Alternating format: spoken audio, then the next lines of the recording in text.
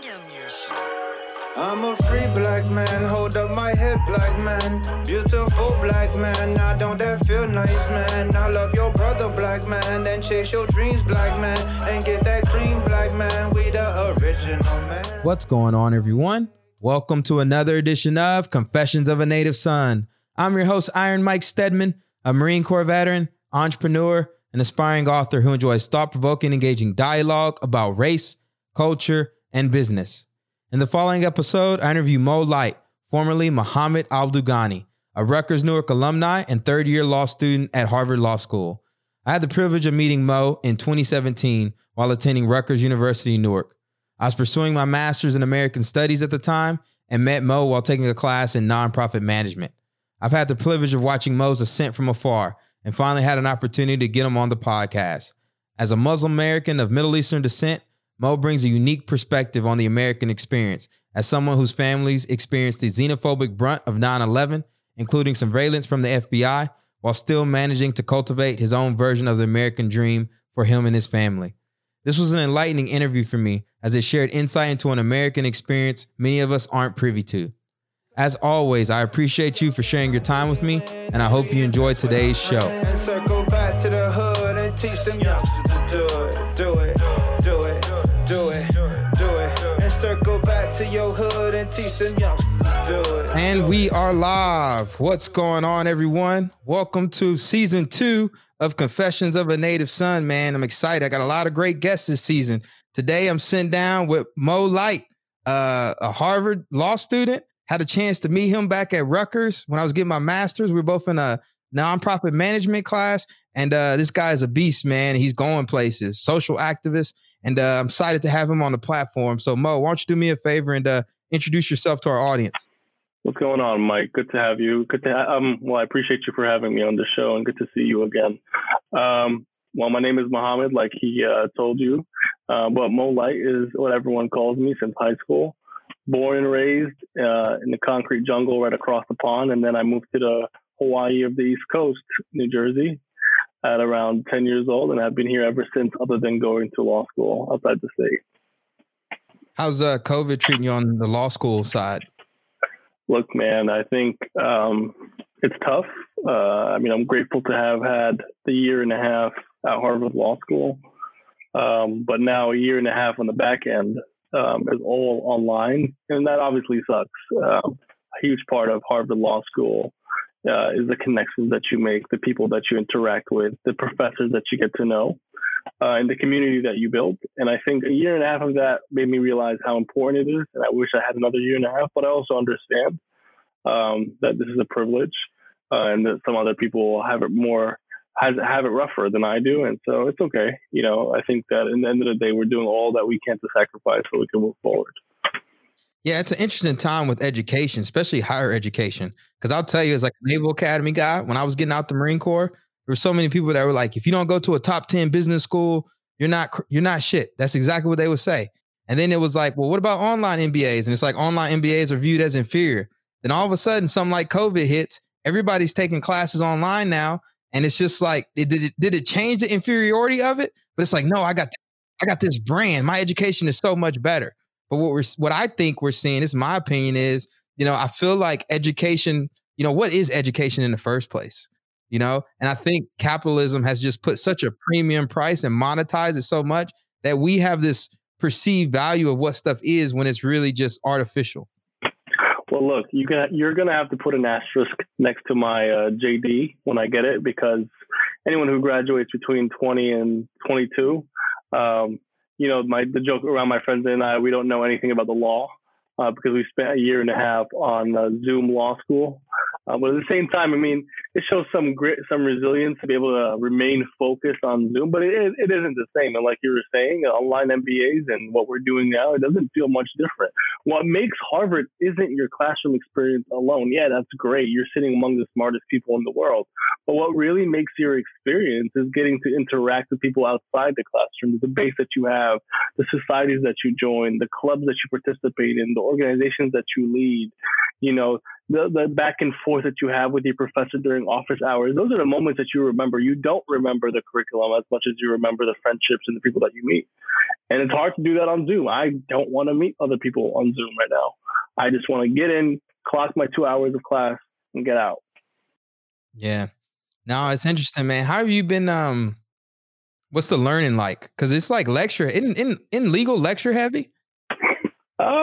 Well, it really depends on the professor. But the most common method in law school is called the Socratic method. The Socratic method is where a professor asks you before class to prepare by reading a certain whatever. And then you sign up and you sit down in class. Well, you don't sign up. You just sit down in class. Sometimes you sign up to be a volunteer, but most of the time you don't. And the professor just randomly calls you and says, Mo, last week, the United States Supreme Court decided Bostock versus Clayton County. How does this case interact with affirmative action? And you have to sit and grapple with the information right there on the spot, kind of quick on your feet. You got to think about it. And that's usually how a lot of law school is. Some professors do lecture style. Other professors do, just a common back and forth, hands-on discussion style. But on Zoom, it's been absolutely just lectured at for 2 hours with the occasional break and the occasional, volunteer who raises their hand or gets called on. I mean, I'm glad you don't have to suffer through that, running your own business now. But how do you feel like the education at Rutgers would have been like if you had to take it online? I don't think it would have been as good. But again, I'm an autodidact. So I found out that I need a combination of ways to learn, so I learn via audio. That's why I do this podcast. I enjoy good educational content. I watch videos, I read, and I get Prac App. So I for me, education is all about like, if there's a problem, I need to figure out how to solve it. What knowledge and information is out there that I can leverage that's going to empower me to solve this problem? And so I'm kind of like a futurist when it comes to like education. I think our education system is shot, and I think we just monetize the hell out of it. And I'm actually excited to see what COVID does in terms of flipping the model. I think it's going to make it more accessible for a lot of people. Well, yeah, I think for sure. I mean, if we walk away from COVID having learned no lessons in all the disruptions between the hotel industry, the airline industry, the tourism industry, just the model of working from home, and especially the educational model, which, to be quite frank, since Horace Mann created public school education, it hasn't changed much. For over 100 years, a classroom has looked like a classroom. There's a bunch of seats lined up with a teacher in the front with chalk. Nowadays, they have smart boards, but not much has changed. Not much has changed. There's not a lot of, to be fair, there's a lot of people trying to innovate, but we don't have a nationwide innovation going on. And I think that's the problem, right? How do you remain competitive against a global market, including China and other countries across the world who are, just absolutely killing it on the educational front? A recent study showed that we're not even in the top 20 when it comes to educating our youth. Our literacy rates are not where they're supposed to be.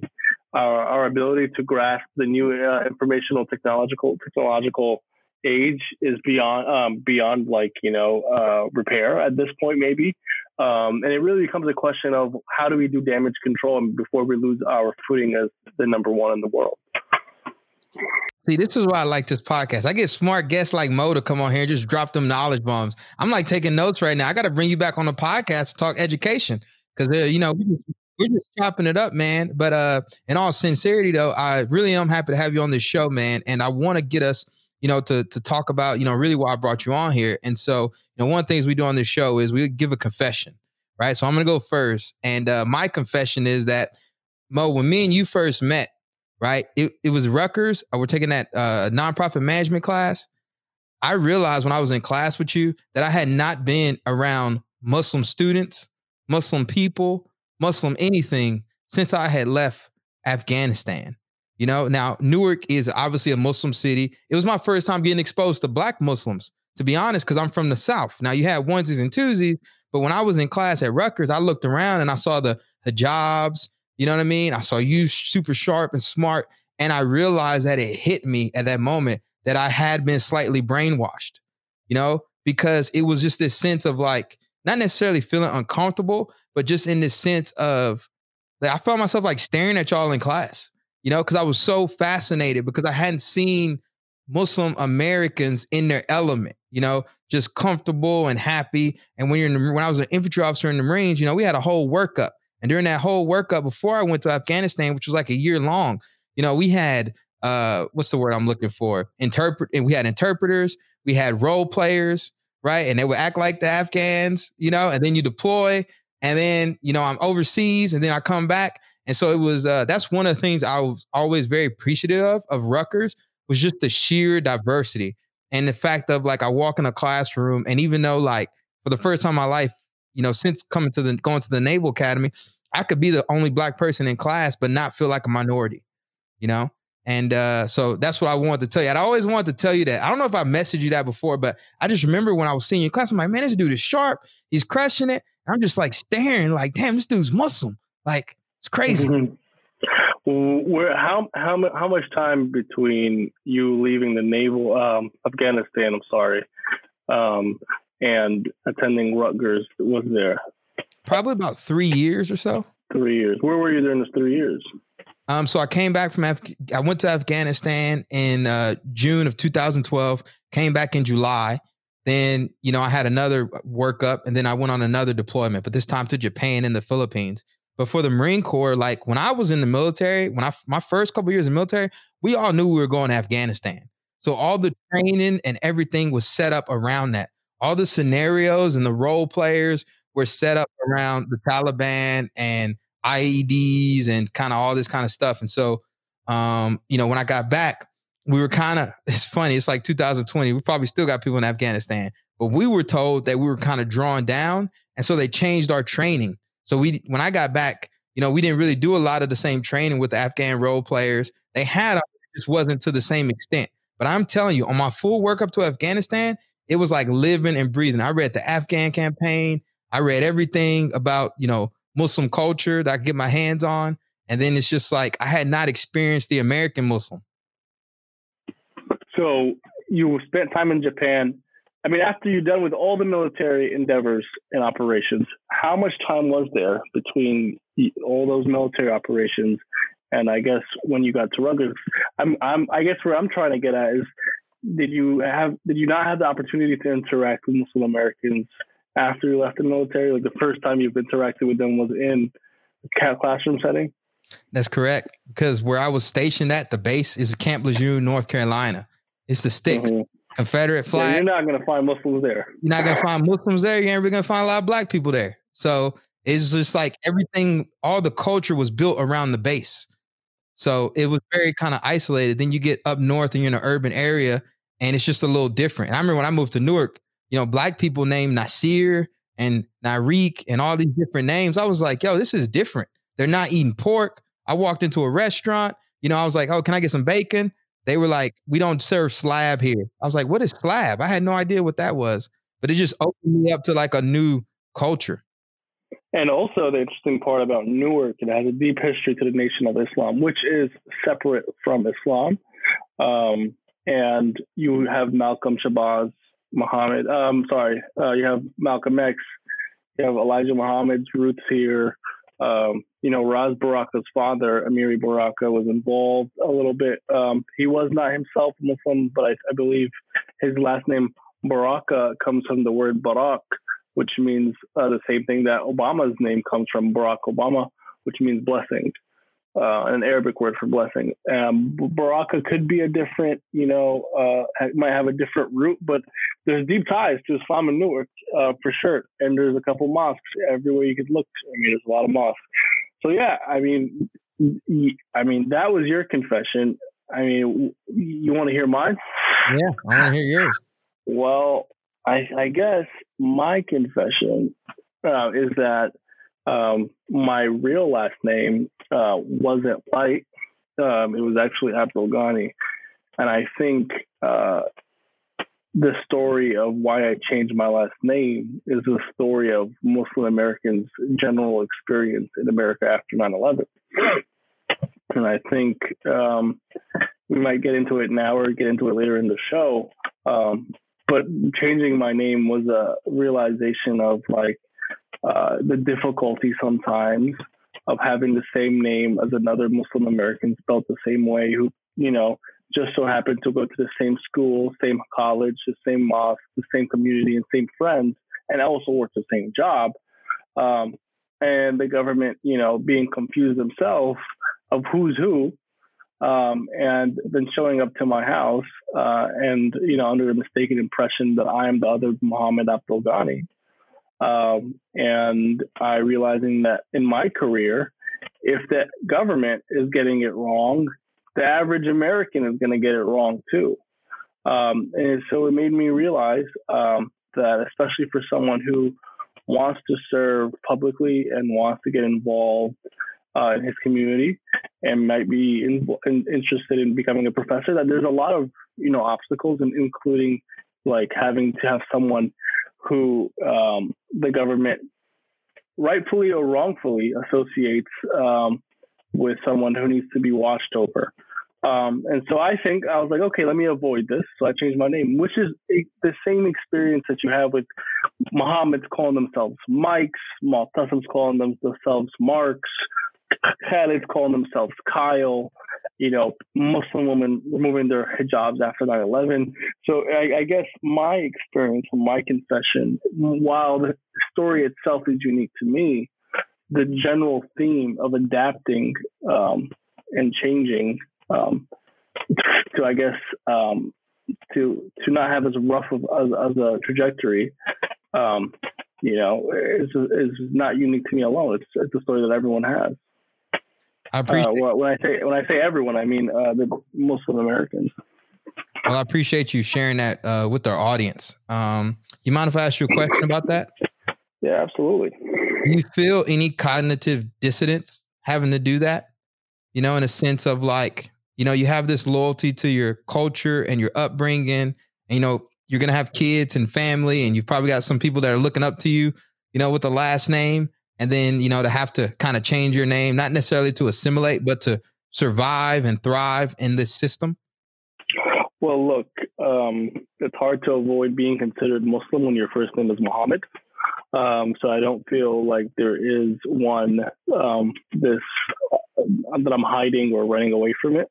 But my first name is still Muhammad. And then the second is, there's only be cognitive dissonance of you believe that their intention.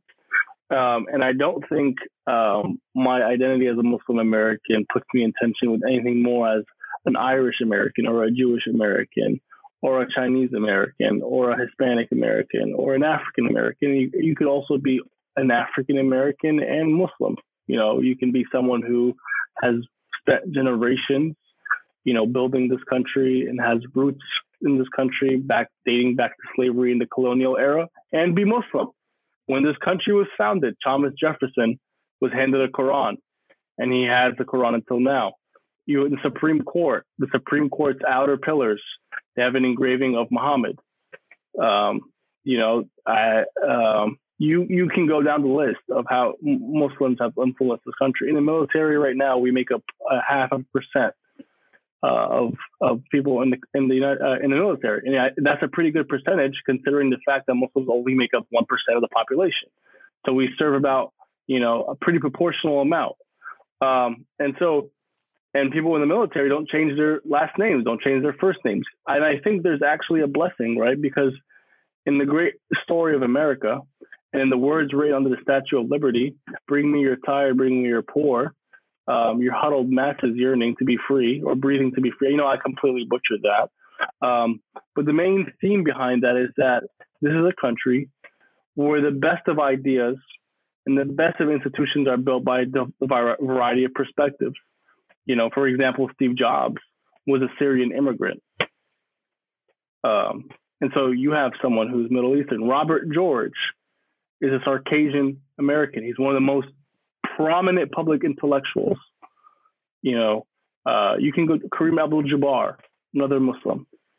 And when you think of Muhammad Ali, and when you think of all these incredible individuals, you think of them as great Americans, right? How do we remember Steve Jobs? We don't remember Steve Jobs for being a Syrian immigrant.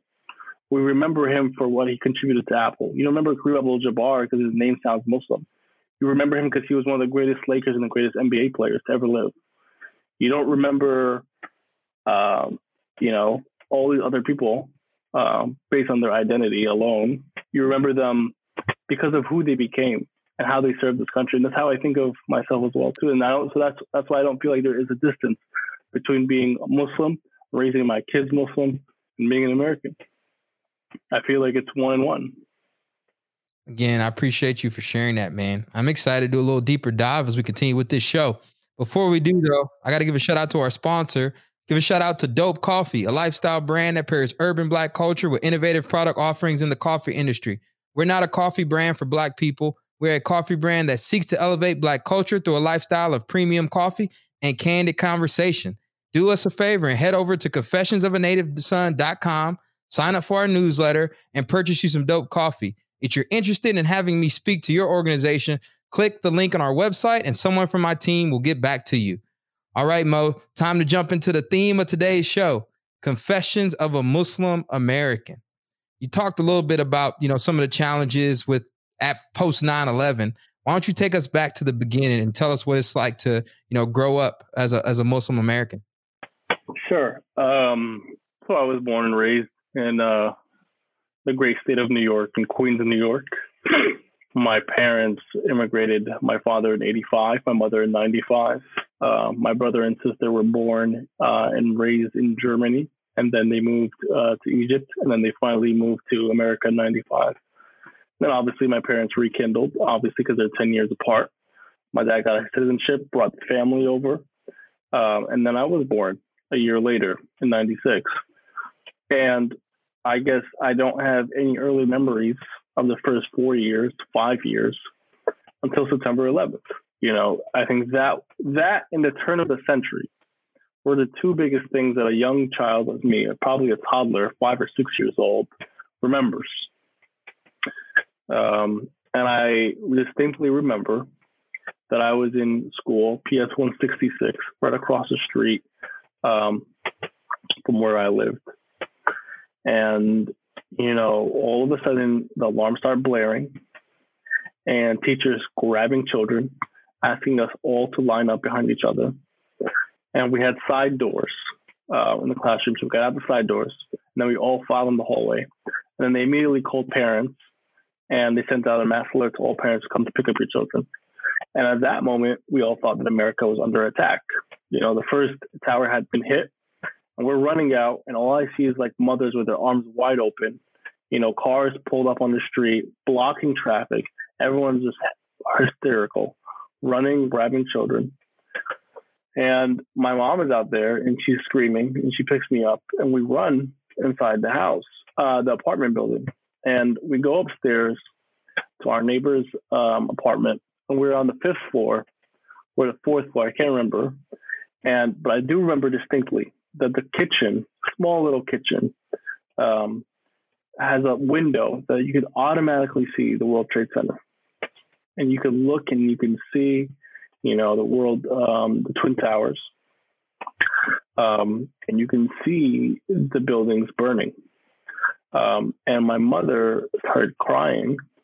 And eventually, after she caught her breath, we realized that my sister was in Manhattan. And that we had lost contact with her and we hadn't heard back from her. My dad was also working. He's a bus. At that point, I believe he was a bus driver or a taxi driver, one of the two. And so he was also either in Manhattan or in Brooklyn. And so we were all pretty much in the boroughs. And we thought we were under attack. We were right. We were under attack by some terrible hijackers who took over planes in the name of, terrorism, in the name of jihad, the wrong form of jihad, struck the buildings.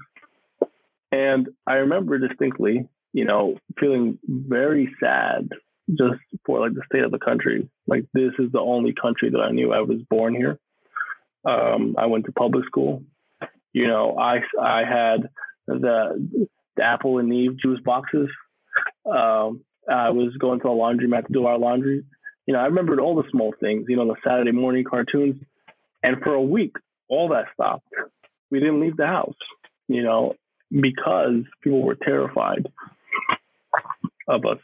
And we were terrified of getting wrongfully hit. And so my mom stayed home. My sister at that point was still wearing something called the niqab. So there's the hijab, which covers your face, and then the niqab that covers up to your eyes, the burqas, what other people call them.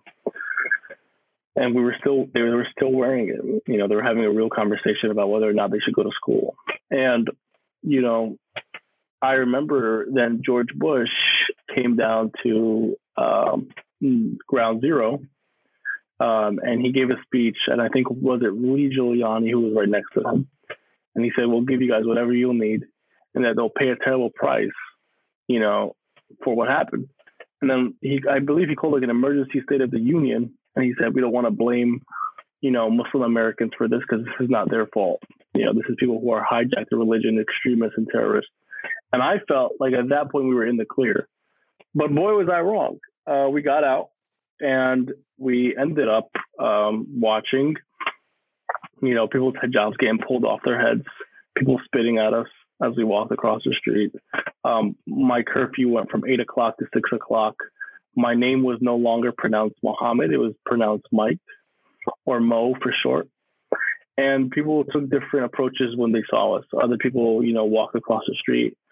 But I think it was a combination of being, one, Muslim, and two, being Black, that you just really couldn't tell when someone walked across the street, most likely because it was you're Black, because they don't know when you're walking across the street what your name is, unless you're walking with your mother who's wearing a hijab. And so those questions come up. But in the midst of all of this, you know, I realized, looking back, that the pain that I'm feeling, I try to square it with the pain the country was feeling. And I try to put things into perspective. You know, like if I was in America during 1941, when Pearl Harbor was attacked on December 7th, 1941, and all I knew was that Japanese people had just bombed our country, and they hate our country, and they're doing it in the name of, you know, whatever religion that they're doing it under. I think I would have a very hard time, you know, trying to understand them in the midst of being so angry and so united against them. I think, you know, the average American would probably act in the way that they did. An average American today probably act the same way that they did in the 1940s. And maybe, unfortunately, maybe I would act the same way as well too. I would say, hey, like, you know, Japanese people are doing what they're doing. If I was in those suits, but I think I wouldn't. But I think other people might be thinking that they would as well too. And it made me realize that people are upset, rightfully so. 3,000 people were just killed in New York, in DC, and in Pennsylvania. And so you think about it and you say, you know, like, something has to be done, right? Something has to be done. How do we target extremists? How do we bring, you know, relief and redemption to the people that lost their lives and were impacted by this violence? The first responders who, God bless them, did everything that they could. Our military men and women who are now being shipped off to battle to defend our country. I guess as a Muslim American, it's like, where do I fit in all of this? What is my role? Do I defend my religion? Do I then serve? And I guess the answer for about 4,000 or 5,000 Muslim Americans was to join the military after 9/11, because they didn't find it to be contradictory to love your religion and also love your country. And so while they picked up the Quran and packed it in their military bag on a flight to Afghanistan, they didn't find any contradiction in that. So I think, reflecting back on those moments when I felt torn, was that I think the best way forward was to acknowledge the pain that everyone was feeling, to acknowledge the hurt that our country was under, and to try to figure out what we can do to make people less afraid of us, and also to push our leaders to stand strong when everyone was against us, and to be like, we're not going to do what we did to the Japanese people in 1940s and send them to intermittent camps, and nowadays and demonize Muslims. So that was me growing up as a young Muslim American. You know, name changed, address changed. I guess at some point we decided to also leave New York and come to New Jersey. I think partially because it just became a little bit unbearable. So we started looking for a house in 2002. We finally moved out a few years later to New Jersey.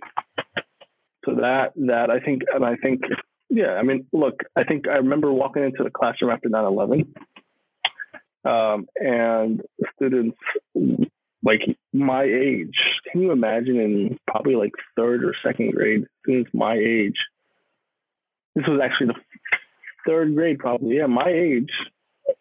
So obviously their parents are telling them something. These are just not kids who are just learning on their own, who are asking the teacher, can I still be friends with this guy after history people with the same name as him has just attacked our country? And they were just like, wow, you felt so ashamed, so humiliated, so hurt and betrayed. And then the surveillance came. That's what came next. And I think that's the unintended consequence of trying to keep your country safe, right? Because you don't want another 9/11. So what do? You have to go and investigate. Like what other options does the United States have? You have to investigate what's going on. You have to root out the radical terrorism. But they did it in such a destructive way. So I think here it could be summed up like it was good intentions, but bad policy execution. The good intention was we want to root out any more extremist sleeper cells, any more extremist thoughts. We want to find them.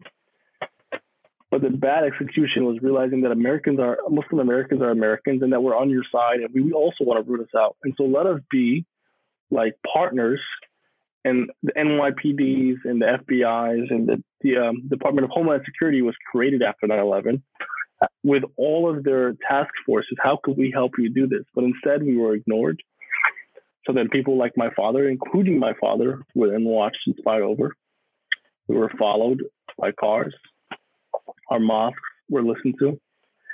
Remarkably, the Associated Press wrote a Pulitzer Prize-winning series of articles that went viral. I mean, by the fact that it became Pulitzer Prize-winning articles covering the surveillance that were done to many mosques, including the mosque that I attended in New Jersey. How they had NYPD cars stationed outside and undercover people following us. And then someone that I know filed and was being filed at Rutgers, actually, a few years before we got there. Samir Hashmi, and you can look this up, Hashmi versus NYPD, where he took NYPD to court for their surveillance methods against them, even though he's done nothing wrong. And I think that when the United States threw a net, if you think of it as an analogy, America threw a net to catch fish that they considered to be dangerous. When they threw that net was overthrown, and they caught people, that were innocent, that had nothing to do with this, and there was a lot of psychological damage. And I think the country has had a lot of conversations about this. There's a lot of people doing wonderful work about this. So that's what it was like growing up after 9/11. You mentioned surveillance, and I know you're a lawyer, right? You're pursuing a legal career, and both of us are very well educated. We understand what it means to be unconstitutional, right? And when you think about the extreme of the Patriot Act and what it did to American citizens, how do you find that even justifiable within the legal system? Well, I'm not too familiar with the Patriot Act, but I can tell you that the United States passed a lot of laws after 9/11. So they, for example, first, the United States redefined enemy combatant. What is an enemy combatant? Any combatant is someone that's caught on the battlefield, right? Trying to go against America. But what is a battlefield in the 21st century? When someone can hop on a computer in the United States and try to sabotage our infrastructure. So they started catching people in and outside the United States, U.S. citizens inside the United States citizens. I'm not talking people who are undocumented. I'm not talking about people who are permanent residents. I'm talking about United States citizens who were rounded up for questioning. So that, hands down, is unconstitutional. But Congress then passed a law saying that you don't have to. It's called the writ of habeas corpus. And the writ of habeas corpus means you have to produce the body in court, which means you have to, if you're going to hold someone and detain them, you have to show up in front of a judge and say why you're holding them, right? So they created all these military courts. They sent people to Guantanamo Bay. They tried to find procedures and ways around it where they don't have to respond to the court, and they can just, unlawfully, in my opinion, hold people for as long as they wanted. And no one was going to say no. Can you imagine a congressperson, a senator, or a congressperson who votes against the law that says we want to fight against terrorism? You would look soft on terrorism, especially after 9/11. You would look insane. I mean, the only person in Congress who voted against it was Barbara Lee. One person, and she was attacked mercilessly for it. And so, look, we had good intentions as a country, but we had bad execution. And who do you hold accountable? You hold Rumsfeld accountable. You hold Cheney accountable. You hold Bush accountable. You hold the CIA director accountable. You hold people who, like John Yo at the Office of Legal Counsel, who passed the torture memos, the very famous torture memos, which tried to argue that torturing was legal, when we all know that confessions made while being tortured are not admissible in court. Why? Because they would say anything for you to stop waterboarding them. And so, in an effort to protect America, we did a lot of damage. I remember distinctly when Abu Ghraib, the pictures came out of the naked men stacked up on each other in the prison. And that changed a lot of people's opinions. So when you talk about what I think was lawful and unlawful, as a law student, as someone who has practiced 0 days of real law after law school, so I say there's a lot of humility and I might be wrong on a lot of things. I think I feel very confident saying that many of our actions were wrong and not things that I think our country would do today again. Like, for example, when you look back to 1945, in the 1940s, when we locked people up in concentration camps, we put Japanese people onto buses and onto trains, and we shipped them to intermittent camps. And we held them there for the duration of the war. And the Supreme Court of the United States said that was lawful.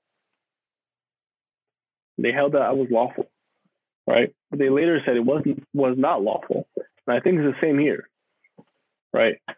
Our surveillance methods and what we've done might have been lawful when they were doing it, but 20 years later, after 9/11 in 2021, I think when we reflect, we'd be like, we made a lot of mistakes with a lot of unlawful actions that we took. And I think that's how I feel. I think that we made a lot of mistakes. And I think more than mistakes, I think we made bad decisions. And I think they made a lot of bad decisions. Look, I think national security is a tough place. I mean, because you're fighting against the what if at the end of the day. Because you don't get cheered on as loudly for preventing a terrorist bombing that never occurs. Because it never happened. The guy never got through. And so it's a tough job. A lot of people don't take lightly. And I applaud our men and women in service, both on the battlefield and in government, who are trying their best to figure out where the next, Orlando shooting, where the next San Bernardino shooting, where the next 9/11 is trying to take place and trying to stop it before it happens. And you don't get an award for stopping things before it happens sometimes. So it's a tough job. And I think there's both sides have a lot of good and bad arguments, but I do think there's a lot of unconstitutional things that were done. Even still, it seems like you've had the ability to rise above it. Just talking to you, you're very unapologetic about your faith. But you also have a very apologetic attitude about the situation, which I applaud you for, having empathy and understanding. Let me ask you this though: when you think about those you grew up with, family included, what was the toll this kind of took on them? Were they able to come out of it as empathetic as you were? Well, I don't know. I mean, you'd have to have discussions with them individually to have their deep thoughts. But I think as a general brush, I think there's a deep disdain for big government and for the NYPD. But at the same time, you know, like we celebrate our law enforcement, and members of my community have went and served in the military. I myself, you know, tried to sign up for our Air Force Reserve. So they told me to be a JAG, I need to graduate from law school first and then apply. So that might be a process. I'm now currently under the process as we speak, as of today, to sign up part-time as in the National Guard, New Jersey National Guard. And there's a lot of people like myself who, you know, want to serve. And so when I think of my family, I'm sure you will have people who are empathetic. I'm sure you have people who are empathetic but take a different view than me. So it's not like mutually exclusive. You can only be empathetic, or you can only be on the opposite side. You can be both. And you will have people who saw nothing wrong with what the government did. It runs a spectrum. I mean, it's as diverse as the American opinion, because we are Americans. Yeah, I think so often, you know, they try to make things black and white, but it's not necessarily the case. You know, we got a complicated history in America, you know, and like I say on this podcast, like true Americans got to understand they can look at black people, brown people, yellow people and say, that's my brother, that's my cousin, you know, but until that time frame, though, you know, we've got to have discussions like this because, you know, I like you sharing your story because a lot of people don't get to hear this. You know, they don't, not from your perspective, at least not, you know, a lot of service members. So take us up to speed up from, you know, your younger fourth grade all the way up to high school and eventually college. Sure. I mean, in high school, I was lucky to be surrounded with just a diverse set of people. I wasn't like the only Muslim in the class. There's a bunch of Muslims. And a bunch of people named Muhammad. And so I guess at some point people started giving you nicknames because there's so many Muhammads, you can't tell them apart. So you can't be like, oh, Muhammad, tell me like which one. They'll be like Gobo or Mo Light, you know, or they call you, you know, Mo T, whatever. They call you by your middle name. So I got the nickname eventually in high school, Mo Light. That was my nickname. Well, they called me Muhammad Lightning, right? Then they shortened it to Muhammad Light. Then they shortened it to Mo Light. And I came from playing football. So my friends were like, yo, you're pretty fast. They called me Lightning. And I don't think I was that fast, but, you know, I guess it's just for them an excuse for me to call me something else. And it stuck. And so I went through high school, normal experience. I don't think anyone ever, you know, like shouted at me ethnic slurs, right? Because first and foremost, I think I'm in a unique position. So unless I tell you I'm Muslim, or unless I use my full name, Muhammad Abdul Ghani back then, you have no idea. More often than not, people with my skin complexion were considered black. And I myself consider myself an African American. I think it's a difference to be considered a black American and an African American. I think a black American is someone with roots in America who has ancestry tied to slavery, versus an African American and an Asian American. An Asian American is someone who came from the descendants of Asia, and an African American being someone who came from Africa. I mean, yes, black Americans have come eventually from Africa if you trace it back. But I think when you use the word black Americans, here I'm getting a little bit off topic. Oh, but good. I think my topic as my experience as an African American is that, you know, people consider me black right off the rip. You know, like no one looks at me and goes like, you're white. You know, no one looks at me. You know, I actually think this is funny because when I get pulled over by a cop, my biggest fear isn't being called, you know, a sand nigger. And my biggest fear is that of a black person, because that's my experience. I am worried, you know, that if I don't comply, if I don't talk the way he wants me to talk, that I'm going to be treated as a black person. When I go to a convenience store, I'm treated like every other black American or every other African American. You know, when I have conversation with friends, I have Muslim friends who are white passing, who are from Syria, who are from Palestine, who are from the mountains of Turkey, who, when you talk to them, they're white passing and they love it that way. They want to be considered Caucasian. But in high school, I found myself associating with two groups, the Muslim Arabs and non-Muslim Arabs. The Arabs in general, that was one group. And I had my other friends who also sometimes mixed with my Arab friends who were just straight up black or African American. And the reason was because both of them were really experienced. And the same thing in college. I never felt like I had to join the Black Student Union or the Muslim Student Association. Not because I didn't feel like I can fit in either, but because we were both majorities on campuses, like large minorities on campuses. Like you would see a Muslim person everywhere you turn on Rutgers Newark, and I'm sure you remember that. And you would see a lot of black people everywhere you turn. So it didn't feel like a minority. But when I joined Harvard Law School, I joined both the Black Law Student Association and the Muslim Student Association because we were a reflective minority, and because the Muslim Student Association, yes, there was an affinity there. Yes, that's part of my identity. But there's a lot of things that they could not address that only the Black Student Association can. Right. So I found myself saying, you know, that's just my identity. Black, Muslim, I'm an African American. I'm an African Muslim American. That's interesting. I might get you on another. You might have to be a repeat guest talking about this stuff, because I'll tell you, on my end, I am from the South, right? So I am descended from slaves, and one of the things that frustrates me, not necessarily you, but just this idea of people get upset about affirmative action, all these issues, and then we have grants and all this address the economic inequality within Black America, but there's so many different groups that are benefiting from. I don't even call it, how do I say this? Okay. There's a lot of programs, especially at universities, right, to check their box and check their quotas. Places like, Harvard and Yale and all these different places that can say that they're more diverse than they really are with regards to the Black population. So, for me, it's like, and that's I had to name the show Native Son, just so people would understand of Native Black American. It's like, it's so wordy now. It's all over the place. But it's like, how do we as Black people make space for ourselves and look after our interests? Because a lot of times I feel like we're overlooked and undervalued still. Sure. I can't speak for the larger population. So again, I only speak for myself.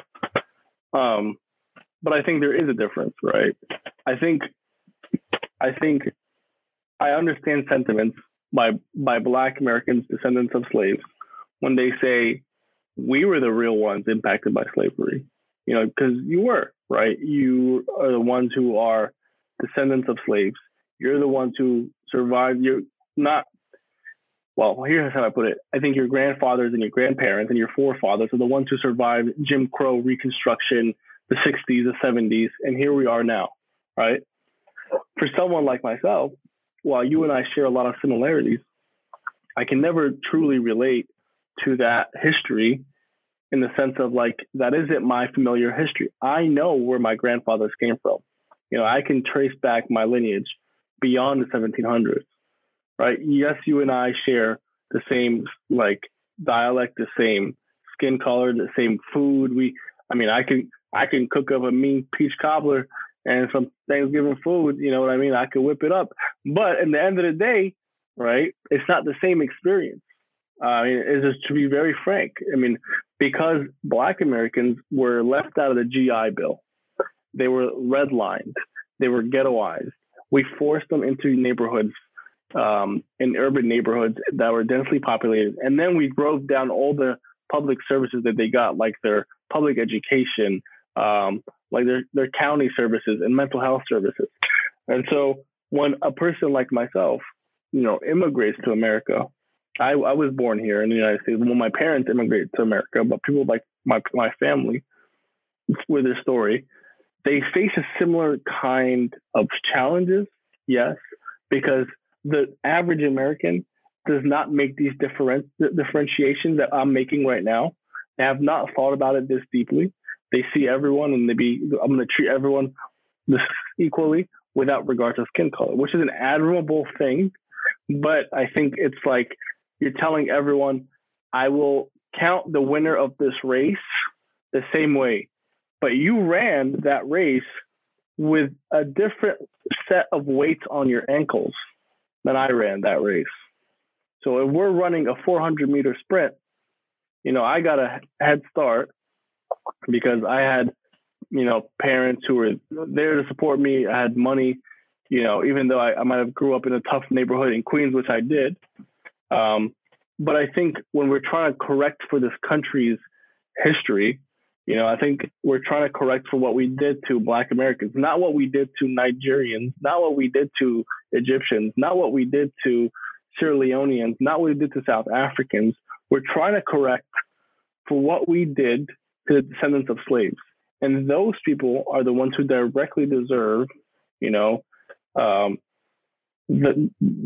special support of the government in whatever form that may be, and I think that, if you think about it, what does that look like? It looks like, like programs like Medicare for All or other programs that like truly do help Black Americans. It's a good conversation. I'm hearing you talk about government. I'll tell you, man, for me, I've come to realize I feel like the government does more harm than good when it tries to intervene on behalf of people of color, Black people, and it's almost a sense of like, again, I feel cognitive dissonance of it. It's like all the stuff you talked about, the surveillance, all that kind of stuff that happened to Black civil rights leaders, Malcolm X, Martin Luther King, COINTELPRO with the Nation of Islam and, the Black Panthers. And so it's like we put all this trust in the federal government to step in and do right by us when in history it's proven that they've done everything except that, only when it benefits us, Look, I agree with the general sentiment, right? You don't have to tell someone who immigrated from Egypt where we have dictators and no democracy how much I hate big dictators and big government who steps over our lives and our privacy. I understand that. But government is made up of men, not of angels. And government, is only as good as the people that serve in it. It's these institutions, the FBI is just an institution. The way it functions when people like you and me sign up to become an FBI officer, then we rise through the ranks and we become the FBI director of FBI or the CIA director. When people, average Americans who end up serving our country admirably and honorably, that's what our government is made up of, right? Our government is made up of human beings like you and me, like our children. One day you're going to have a child, and one day your listeners are all going to have children, or if they don't already do, who are going to look us in the face and they'll be like, Mom and Dad, I want to finish college, and then I want to go serve my country. I want to take a job in DC, and I want to go and serve in the State Department because I feel like our image abroad has been hurt. Or someone says, I want to go serve in the United States Treasury Department because I feel like the economic policies are not helping communities like mine in rural Pennsylvania, in upstate New York, in western Massachusetts, in southern Georgia. I want to be able to help these communities, right? And then you hear people just dismiss government as like a bunch of crooks. It's true, right? But everything that we got from history is started from the ground up from people fighting for it. But then it was officially recognized by the government. You think about it. We fought for the founding of this country against the Britain colonial people. And then we overthrew the government and implemented our own government. So that's step one. Then the Civil War. Wasn't that a war to end slavery? And then didn't the government after that implement the 13th, 14th, and 15th Amendment? But it was the same government that failed Reconstruction. And it was the same government that failed Jim Crow. But it was also the same government that passed the GI Bill, that passed Medicare and Medicaid. The same government that passed the Great Civil Rights Bill and the Voting Rights Act of the 60s. It was the same government that helped us get polio eradicated. It was the same government, that it was the Supreme Court who said Brown versus Board of Education, separate is not equal. But it was the same Supreme Court that upheld Plessy v. Ferguson and upheld separate but equal in the first place. So a story of government is a story of the fight between good and bad. And you just have to keep fighting, because in the end of the day, government is never going to go away. So either you can say, as a good person, I don't want to be involved in government. And then guess what? The people who are corrupt, people who are greedy, and people who are power hungry, they're going to go and get involved in government. And then you get this self-perpetuating cycle of bad people getting involved, good people being turned off because they see bad people involved, so they never get involved, and then bad people keep getting involved. Democracy only works when people like you and me and people like your listeners sign up to do their part. And that's what government is made up of. That is very true. I guess, but for me, and I'm just speaking personally for me, nobody else, I just understand that you got to have economic power, right? Economic first, then political power, right? I think too often we've been trying to, for Black people in this country, we've been trying to push on the political front without any of the economic front. And so that's how, institutions basically want to protect, they want to protect their power. And so I think it's always going to be hard for Black people to compete and get stuff done when we don't have any economic power in this country. I mean, look, Martin Luther King was killed when he was in Memphis, Tennessee, walking with the sanitation workers, trying to get them economic justice. And I agree, economic justice is super important. But sometimes you're playing a game where the playing field is not level, right? You're playing a game where generations of white Americans have owned a home that was subsidized by the government. You're playing a game where the GI Bill, which was a very admirable thing, but excluded many Black Americans. You're playing a game where the government would rate homes lower if there was a Black person in the neighborhood. If it was an all-white neighborhood, it would cost more and it would appreciate more, right? So then what happens? When you got government policy, there's a great book called The Color of Law by Richard Rothfuss. Got it right here. Yep. And it talks about how throughout the centuries and the decades, the government has intentionally excluded Black Americans from economic power.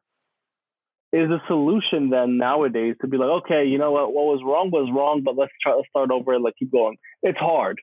It's hard when in Boston, the average wealth of a white family is over $100,000.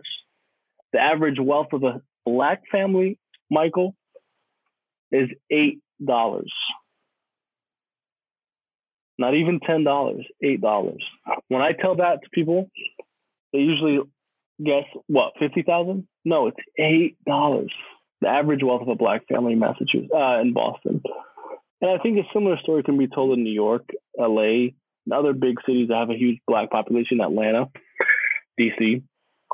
And look, for us to have, for us to be better off as a group, I think we need to have a fair playing field for all Americans. And a fair playing field for all Americans includes Black Americans and all the other non-white groups and the white groups, because the white working class group also was left out. And I think economic justice for all includes, no one should work 40 hours a week as just a general policy and not be able to make ends meet. Is that not something we tell everyone? If you work hard and you sacrifice, then you'll make it. You'll get the nice white picket fence in the suburbs with a nice Mustang or the Corvette. You'll get the cheeseburger and the hot dog barbecue grills. All right. But when you're intentionally left out of the process, that's called the political process. When you're left out of decision making, that's called the political process. So I think the two, economic justice and political justice, are intertwined. And I think we kind of deviated a lot. The Confessions of a Muslim There's American. no rules in audio, man. Listen, there's so much, be quite frank, bullshit dialogue on media these days that our listeners will appreciate dialogue from two educated men of color. I can tell you that. But to your point, I want to, because the hard thing about being a podcast host is obviously not pushing your agenda and getting, guests an opportunity to share the platform. And so I don't want to push too hard, but you say stuff and I'm just curious. I want to engage. So I want to go ahead and take a step back though. I want you to talk to us about, so you going to Harvard. Take us up to Harvard. So you're at high school, right? Okay. So I finished high school. I can't afford college. It was actually so bad that 1 week I got an email from the SAT saying, hey, you signed up for the SAT. Don't forget to bring a number 2 pencil, 2 forms of government ID, an eraser. You're not allowed to have your phone. I was like, oh, snap. I signed up for the SAT. I had no idea. I just walked in and took the exam. I mean, I did okay, did average, and I could have went to any college. But Rutgers accepted me and gave me no money the first time around. And I also had no help when I was applying. I was written off by a lot of my counselors and the vice principal in my school. And to be fair, it's hard to not write off someone with over 60 days of suspensions. At one shot, I had 21 days of suspension in one incident. So, it's hard for them to be like, I'm going to focus on this kid out of the 800 kids that we have. So, I was lost in the system. For better, I think for worse, for sure, because these people forgot about me and I forgot about myself. But I went to community college, and I said to myself that summer entering my freshman year of community college, that this is my last chapter. If I don't fix myself now, everyone's going to be like, you went to community college. Everyone's going to laugh at me. No matter how good I think community college is, and no matter how much of a stepping stone I think community college is, which it is, I believe it's a great thing. And I do believe the government should make it completely free for everyone that wants to go to community college, because that's part of us leveling the playing field, economic justice and political justice. But anyways, moving forward, is that I was in the classroom one day finishing up my application to Rutgers to transfer, and I transferred, and I realized I can go to medical school. At that point, I had a bio degree from Passaic County Community College, and I was like, I can go to medical school without being a bio major or any other science major. I can go to medical school with any degree I want, as long as I finish the prerequisites for medical school. So I was like, okay, I'm going to switch over to nonprofit and public administration. And the original reason, and I feel a little ashamed about saying this, but the original reason, and I was told the easiest school out of all the schools at Rutgers was the School of Public Affairs and Administration, and it would be the easiest 4.0, and it would help me boost my GPA, so then I could apply to Rutgers medical school or other medical school, because that medical school is very competitive. You need a very high GPA. So I applied to the School of Public Affairs and Administration, got into the Honors Living Learning community, which paid for me my whole ride. And so pretty much I was taken care of financially. I stopped working full time. I was working so talk about service, I was an emergency medical technician. I was a first responder. Part of it was private work, and a lot of it was private work, but some of it was public work as well too. When I say private, I mean I was contracted by a company to do dialysis work, to transport patients from facility to facility. But anyways, I quit my job. I started studying for the law school admissions test, the LSAT, and the first time I took it, I got scared and I canceled my score. And then I signed up for the course called Blueprint LSAT, and it was remarkable. And I took it, and I got really good score the second time I took it, which was the only time I had a score. I applied with that score to all law schools that I thought I would actually go to. My theory of life is that I'm not applying to something that I know that I don't want. So I applied to Yale, Stanford, Harvard, Columbia, NYU, UChicago, University of Virginia, and Georgetown, and Pennsylvania, UPenn. So about 9 schools. I applied to 9 schools. I got into Georgetown, and I got a lot of money. I got like a $30,000 a year scholarship. Then I got into University of Virginia with a half ride. And then on top of the half ride, they gave me an extra money. And it was not tied to how much money I made during my law school summers at law firms. So it was called a merit-based scholarship. Harvard then got to me a little later than everyone else. But at that point, Columbia had gotten back to me. They put me on the wait list. and Stanford was getting back to me. And then I got in at Harvard, and I applied early in the cycle around October. Got my interview November 1st, interviewed November 14th. When you get an interview with Harvard, there's an 75 to 80% chance that you're getting in. So once I got the interview, I was like, all you need to do is act normal. That's the only reason to have an interview, to make sure that you're normal.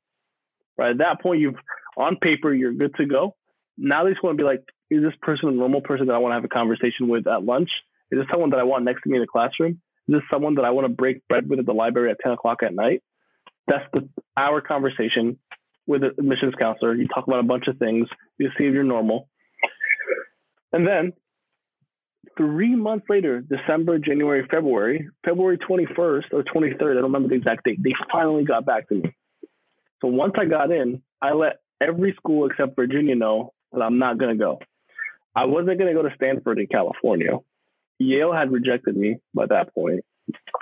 Columbia, I said, if I'm going to go to Harvard, I'm going to go to Columbia. Like, I'm not going to go to Columbia. Columbia is a great school. I respect it, but I'm just not going to go. I took myself off of the University of Pennsylvania. I took myself out of Georgetown. And I took myself out of NYU. And all I cared about was Harvard and UVA. The reason why I cared about UVA, because UVA gave me so much money. And the reason I decided with Harvard, because in the end of the day, as a black man, you see how that part of my identity comes out? As a black man or as an African-American man, that Harvard has a different ring to it, right? When you tell a black man, where'd you go to school? He says, I graduated from Harvard. To anyone, that's a big deal. But to your black community, to your Muslim community, when we talk about Confessions of a Muslim American, it's a bigger deal. Because those immigrant parents, all of them want to send their children to Harvard. You know, when they think about like, where does my kid want to go? They don't say Columbia. They don't say Stanford. They don't say Yale. The only brand that's recognizable by every mom and dad is Harvard. So that to me was very important in my decision making. 2, Harvard gave me pretty much a half ride, need-based half ride. So at that point, I was like, okay, I'm losing maybe 20, 30,000 with Virginia over 3 years, 30,000, but I'm making it up with the brand name at Harvard. And like you said, now that we're aligned, what really matters is where your brand is. Because I couldn't foresee my experience. That's going to be a pandemic, but I'm glad I went to Harvard because the Harvard name is super important. How did it feel when you think back to those times from, moving around, 9/11, all the challenges, all of that stuff, to finding yourself at, the heights of education in America? There is a book called Letters to a Young Poet. And in the book, a young soldier, which I think is relevant to this discussion with you, a young soldier is sent out to war. And during war, he writes letters to a poet, a very well-renowned poet. He sends him his poetry. And he says, if you have the time, can you look over my poetry? Guy reads it, sends it back, sends him a letter back and says, it's not that good, but, keep going at it. So he asks him, what can I do to improve my poetry? Sends that letter back to the poet. The poet writes him this. He says, when you want it so badly, you're willing to give up your sleep. You're willing to make it the thing that you eat, dream, think, wake up about. When you want to be the poet of your dreams, you have to make it your life's work. You have to sacrifice. You have to consistently work hard. He said, when you find yourself standing in line, think about poetry. When you sit down, think about poetry. Same thing that Stephen King said in his book On Writing. He said, if you want to be a better writer, anytime you get the chance, read, write, read. Wake up in the morning, read. At night, write. Switch it around. Write in the morning, read at night. Just keep doing it. And that was how I felt about Harvard. By the time my junior year rolled around, I studied for 6 months. In the summer, I was working in DC at a senator's office. And I used to ride my bike in the DC humid summer. I used to sleep. Let me tell you how crazy this is. My neighborhood in DC, the house that I was in was raided by the FBI while I was there because the person before me, it used to be a trap house. And the address used to be still associated with that trap house. So they came in at 4 a.m, right? And they woke me up. And where was I sleeping? I was sleeping on the floor of the smallest room in that house because I couldn't afford rent in DC. And the lady was kind enough to give me half a room. So me and another guy were splitting a room together. The closet is the size of maybe 6 feet.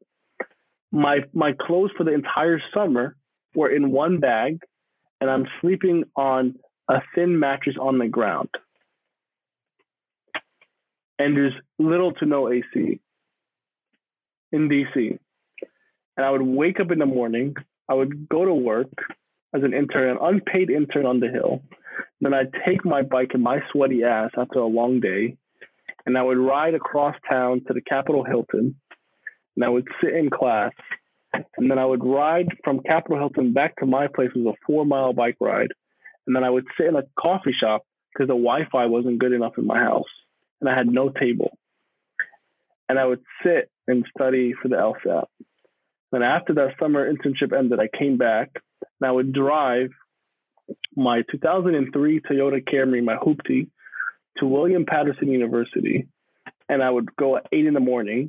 I actually have a friend named Suzanne Alfaro, who she and I used to compete for one spot on this campus, a beautiful spot with a lot of sunlight.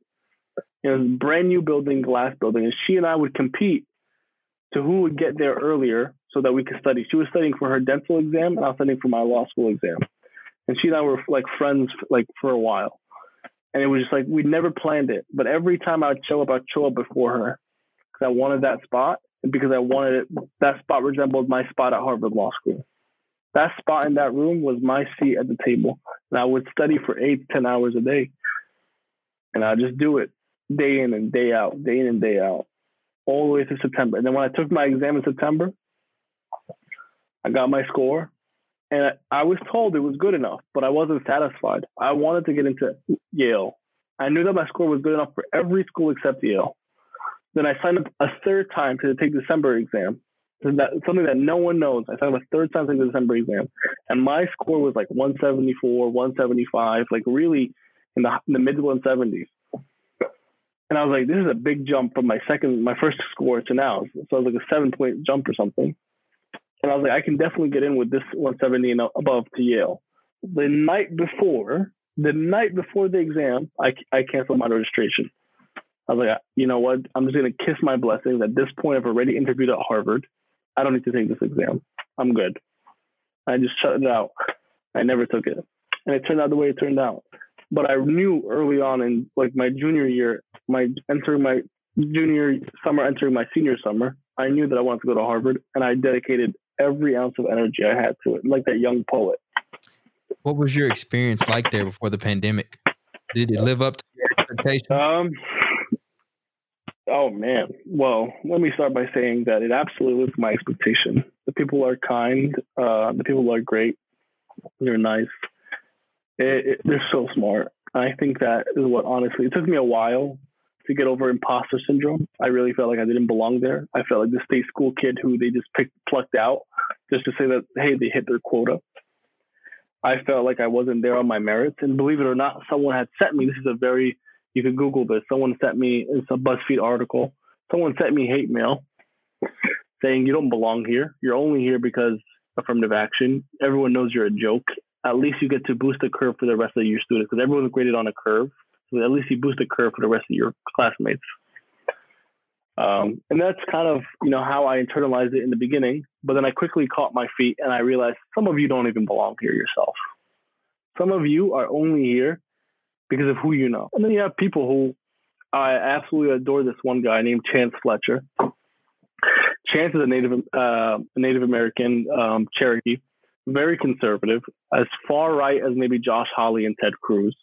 He and I don't see eye to eye on a lot of things, but I like him. He's a good person. His story is the story of an American. at Harvard, he was the kind of people that I wanted to be around. People who were working class Americans. He worked on a farm in the rural town of Oogaloo, Oklahoma. He sometime in Princeton, he walked the Trail of Tears. Great guy, overall a great guy. And I had a great group of friends that we're still friends. We have a group chat together. All of them, in some way, resemble the story. I have a guy named Gavriel Schreiber. He went to the University of Maryland, state school kid. I have a guy named Derek Parker. He went to Morehouse. Valedictorian at Morehouse. Rhodes finalist. He got into Yale but accepted at Harvard. Great guy. I have friends named Sabri who went to Arizona State University. I have friends named Daniel who went to Brenton. I have black and white, Chinese, Asian, everything you could think about. Everything you could think about from across the world. Women. I have this one female friend who transferred to Harvard Law. Her name is Annie, and she is remarkable. You have all of these incredible people, and for overall, most people at Harvard are incredible. And you get in the classroom. Now that I've rambled on about people, you get in the classroom, and wow, these people, their brain works at a different level. The discussions are so lively. You learn so much just from listening to your peers. Just listening to them talk, just like, wow, you guys are incredible. Everything about you. Our professor, Todd Rakoff, was our section leader. And to this day, he is the closest professor. And Susanna Tobin, and also the closest person I am, a woman too. And he's the closest man I am to. Susanna, probably the closest person I'm closest to. Them two, they shaped my experience so much at Harvard. And they're just average people that you'll never know. You'll never know anything about them. And they have done so much for people like myself. Made me feel like at home. And they do the same thing for a lot of other students. And it's an inviting place, and it's a very accommodating place. And the people that make up Harvard Law School, the administrators, are like the people who make up government. Because Harvard, truly, with its $40 billion endowment, is bigger than some countries. It's bigger than half the countries in the world in terms of how much money it has. Right?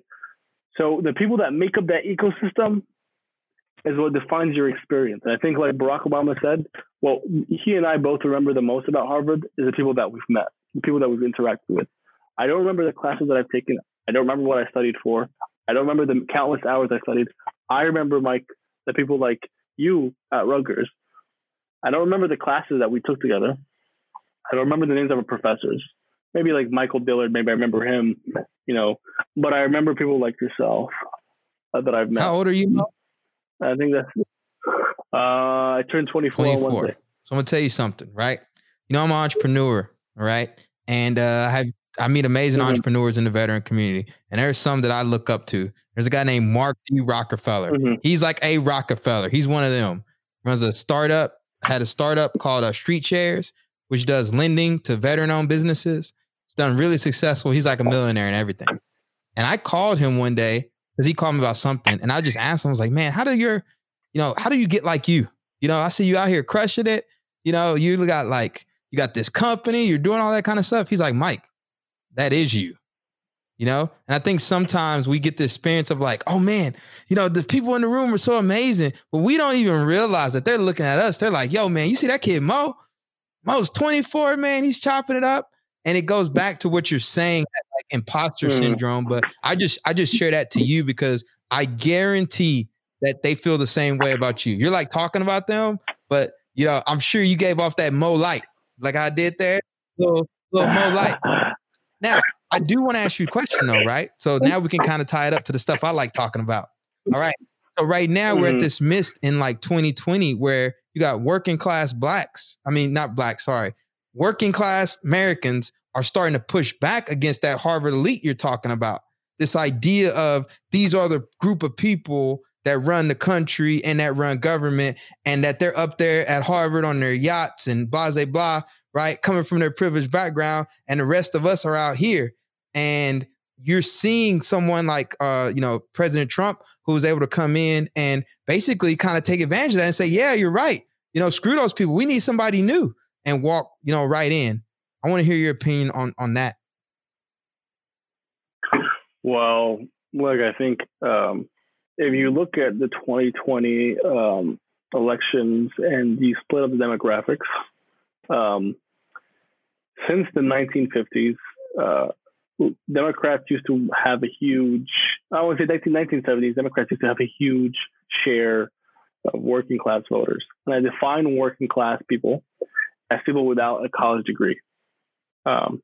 People with a college degree, I put them as a different category. I put them as professionals.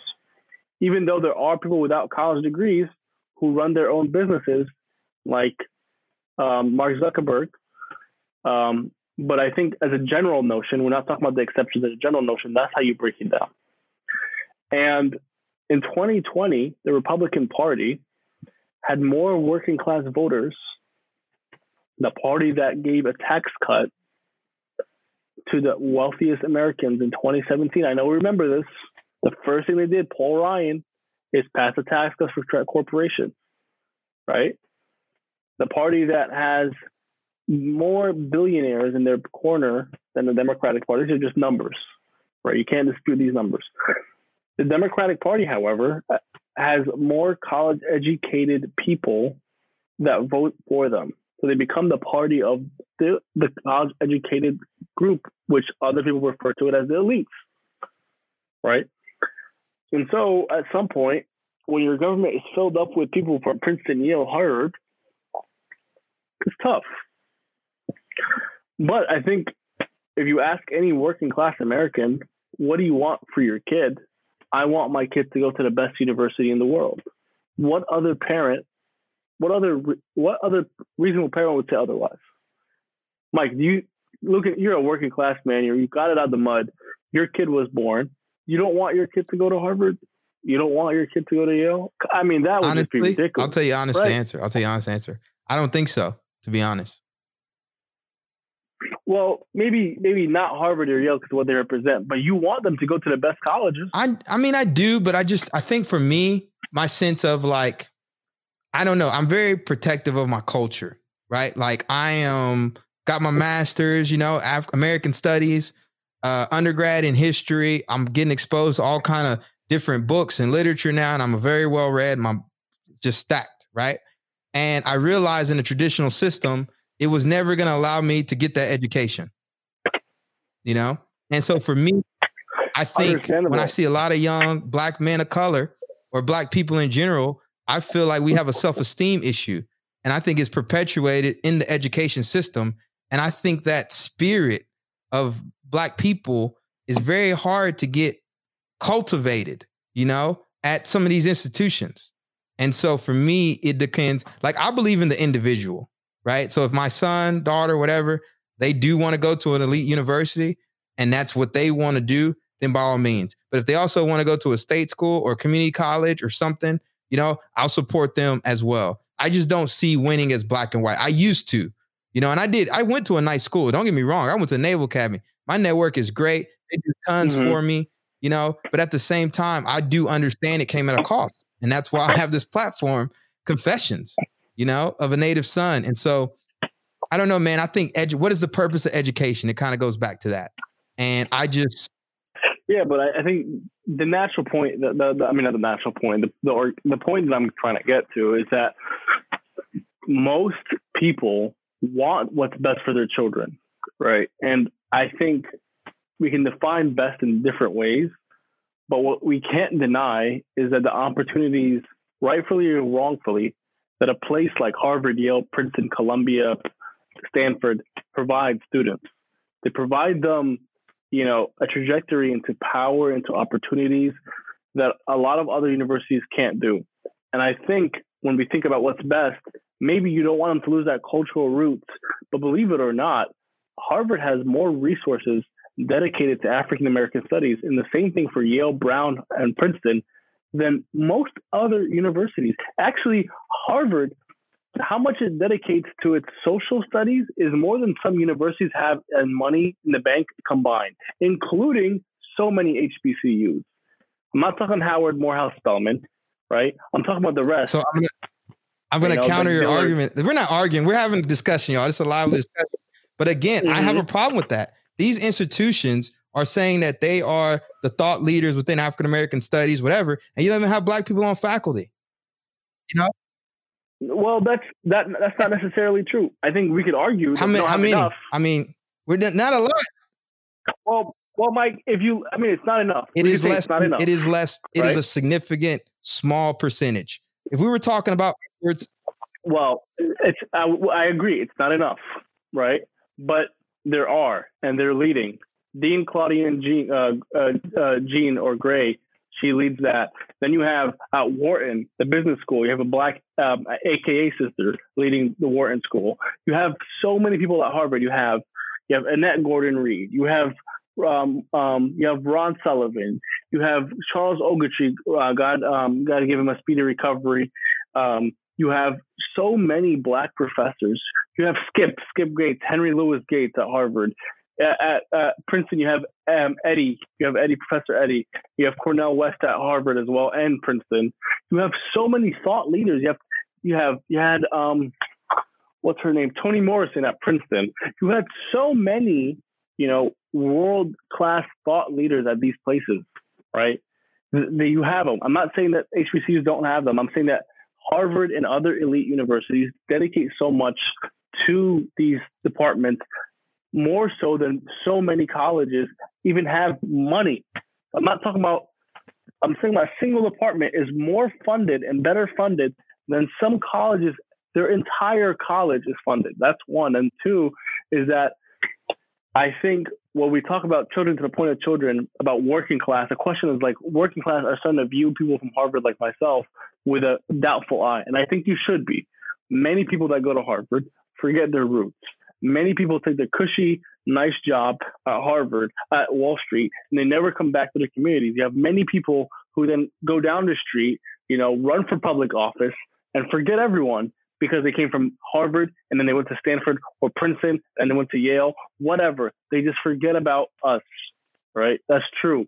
No one's countering that point, right? But there are many working class Americans who then went off to a great school like University of Texas or Georgetown or University of Michigan or Rutgers or Harvard or Yale or Princeton. They went to great schools, then they got great opportunities, then they came back to serve their communities, and then eventually we tapped them to become part of our senior leaders in DC. What's wrong with that? What is wrong with it? I mean, as long as we get a diverse set of people to run our government, there should be nothing wrong with that. We want the best and the brightest, from wherever they come, including from universities that don the name of Yale and Harvard. There's nothing wrong with that. We want them. Where else do you want them? Do you want them to go to China? But do you want to send here's the difference. Do you want to send to Wall Street? Do you want them to Silicon Valley, or do you want these kids who are coming from the same backgrounds as us to then do their very best, and we take the good ones, the ones who we can cultivate to run our country, to go to that.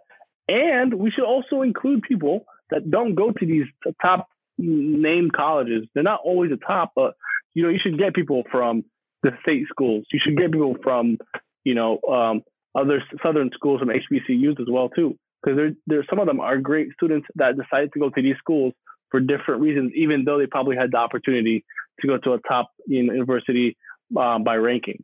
And so I think my short answer is that for that question is that working class people should not look down on, should not, be afraid of people like myself who come from the same background and what we will do in government, because I come from the same experiences. I worked full time while going to college full time. I went to community college full time, and then I went to a state school, and then I applied to, I was the only person taken from campus wide that went to Harvard. From all three campuses, New Camden, Newark, and New Brunswick, out of 70,000 students. I mean, sure, many of them did not apply to law school, but some of them had to. I was the only one. And so obviously I feel an affinity to my community that got me there. And so I want to come back and help. I think that's the same way that a lot of people feel. Oh, absolutely. And I think, just hearing you talk, like I really do enjoy the discussion. I'm sure you get pressed a lot too, so I don't mean to press you too hard, but this is just for me. No. I have friends. I have my best friend, two of my best friends. One just graduated Harvard Business School this year in May, actually. Another one will graduate next year, All right. Help me stand up my nonprofit, like bros like this, tight, best friends. And, one of the things I do kind of tell them, I push back. It does bother me, when I see, in the post George Floyd era, we see all these thought leaders and these institutions want to come out and address racial equity and all this kind of stuff. And it's like, man, you don't even have it in your own firms. Like, why is, again, not to beat up your school, because it's not just Harvard. It's like all these places, right? The higher up you go in terms of wealth, there tends to be less people of color in the room. So let's just be honest. But I do find it not comical, but it does bother me that a lot of these places are trying to set policy and write all these thought articles. And it's like, how about let's address it in your organization first before you try to push out thought articles on how to create racial equity in higher education and in business, et cetera. How about we check our boardroom? Do we have equity in our boardroom? Do we have equity of our staff? Do we have equity within our student body before we try to dictate and tell other people how to approach and solve these issues that we can't even solve ourselves?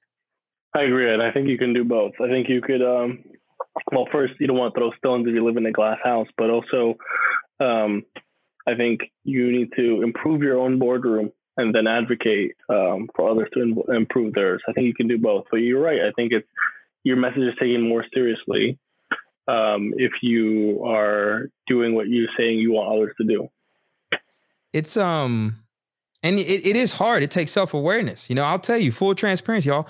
I run an incubator here in the city of Newark, New Jersey, right? Free for youth and young adults. We teach them small business. We give them micro grants, right? And we get them started, provide them business coaching, et cetera. Arguably the group that can benefit the most from this program that we run are young Black males, to be honest, right? I have to fight tooth and nail to get young Black males to participate, at scale, right? And it is very hard and it's very challenging. It's not something that just randomly happens. It takes work, it takes effort, but I do think all I ask for is at least some self-awareness from these places. And, for me, that's why I get, not necessarily, it's like I talk a lot about the military on here because the military suffers it too. The Marine Corps, all this George Floyd stuff happened in the Marine Corps was like, oh, keep us out. Don't look in our room. Hide, we got to hide behind the windows and everything else. And so, but you do bring a unique perspective, and I appreciate you sharing it. Yeah, and I think when the question comes to the military, I think we have to take down the Confederate statutes on military bases, especially Confederate names of military bases. I think that's a no-brainer. And you can celebrate your cultural heritage at Gettysburg. You could put your Confederate statues in a museum. I just don't think that after losing a war and losing, and I know, almost, Confederate soldiers fought bravely and they fought valiantly, but they fought for the wrong side. And they were pretty much traitors to the Union. And I don't think you should honor that. And I think in the Marines and I think in the other military branches, God bless them for their service. And I think they should also take down the Confederate statutes and memorials and any names of Confederates on any places in the military. So I think that's important. Yeah, I'm actually going to have a guest to come talk about the Confederate statues on this season. So it's going to be good, man. Well, I got a question, though. What's the future looking like for Mo? I mean, what are your aspirations? What are your goals? I mean, my goals right now is to graduate law school, take the bar exam in July and pass the bar exam, and then take a very nice 1 or 2 month vacation somewhere or like trekking the world. I don't care. I just need to get away. And then, yeah, I mean,